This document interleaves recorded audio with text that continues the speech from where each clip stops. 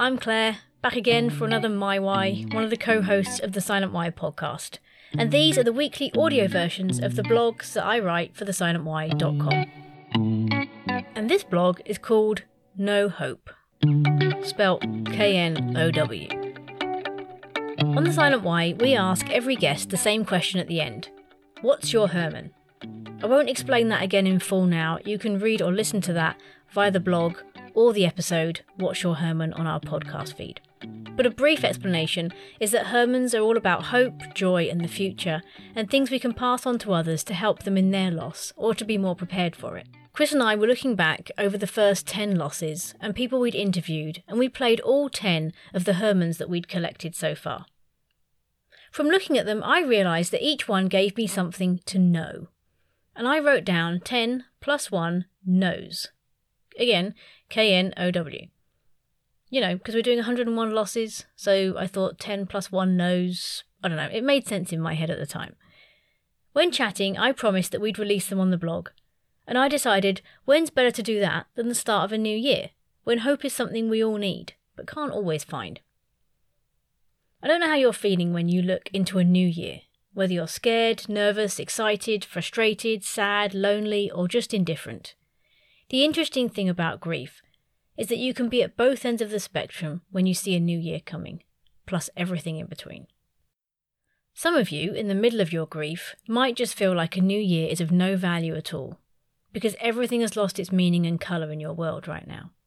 A new year feels like a slap in the face with all you're carrying, and trying to process it couldn't be less important. On the other end of the spectrum, some people in their grief are celebrating it, because you guys didn't expect to be here to see in the new year. You're grateful you're beating the clock for more breaths of life. Some of you see it as a marker, and again it can mark something awful or something wonderful. I don't want my loss of him to be last year, compared to, I made it, I'm still doing okay, I made it another year without her. Some of you are watching Borrowed Time for Others, and the pain of knowing the next year or last year might be the last is so painful you resent the world for celebrating the reminder. Some of you are just chalking up another mark on the counting of the years since something or someone was lost. As a third of the world celebrates, another third mourns, and another third feels indifferent. But I think most of you trust me enough now to know that I'd never leave you on a bad note with no hope. That's exactly why I thought today was the perfect time to share my no's. Again, that's K-N-O-W. In fact, I'm just reminded of Joey in Friends shouting, Happy No Year. I'm going to take that and turn it into No Year. K-N-O-W, year. No! Year!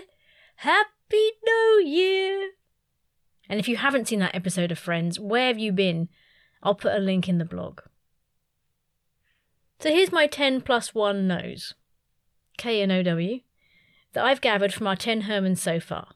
And it has nothing to do with me not being able to squeeze it into just 10. If you've heard all our Silent Why episodes, you might even be able to place which one came from which guest or loss.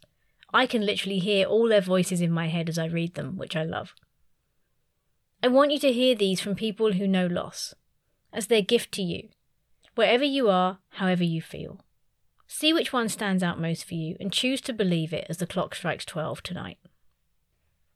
Number 1. Know you're going to die one day, and use it to start really living. Number 2.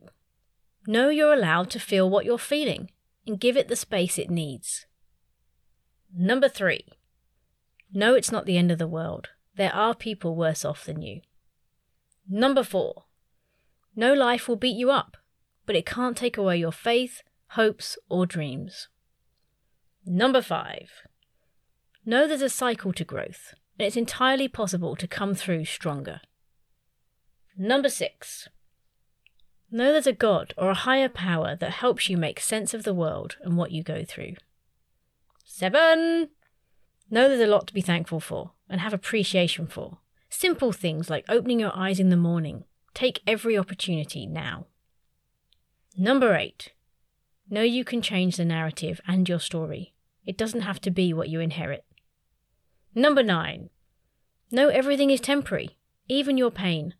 Time will help you process things, even if it doesn't heal everything in the way you want. Number 10. know that those we've loved and lost come with us on the rest of the journey. Number 10 plus 1. Know you're not alone, and it's not the end. So they're my no's. KNOW. Small steps. Forget the external goals, desires, dreams, disappointments, frustrations, celebrations. They are fleeting. Focus on the internal. Find hope, courage, strength, time, faith, joy, belief, determination, perseverance. Because I promise you those things will last and help you with whatever you're dealing with, behind and whatever's ahead. These are the things that help those around us, inspire others and strengthen ourselves.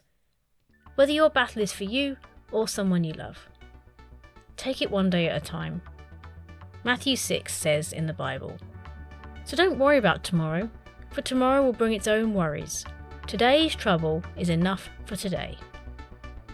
Give yourself a break and follow the advice of Francis of Assisi.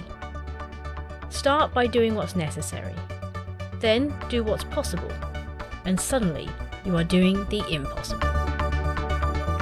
Happy New Year!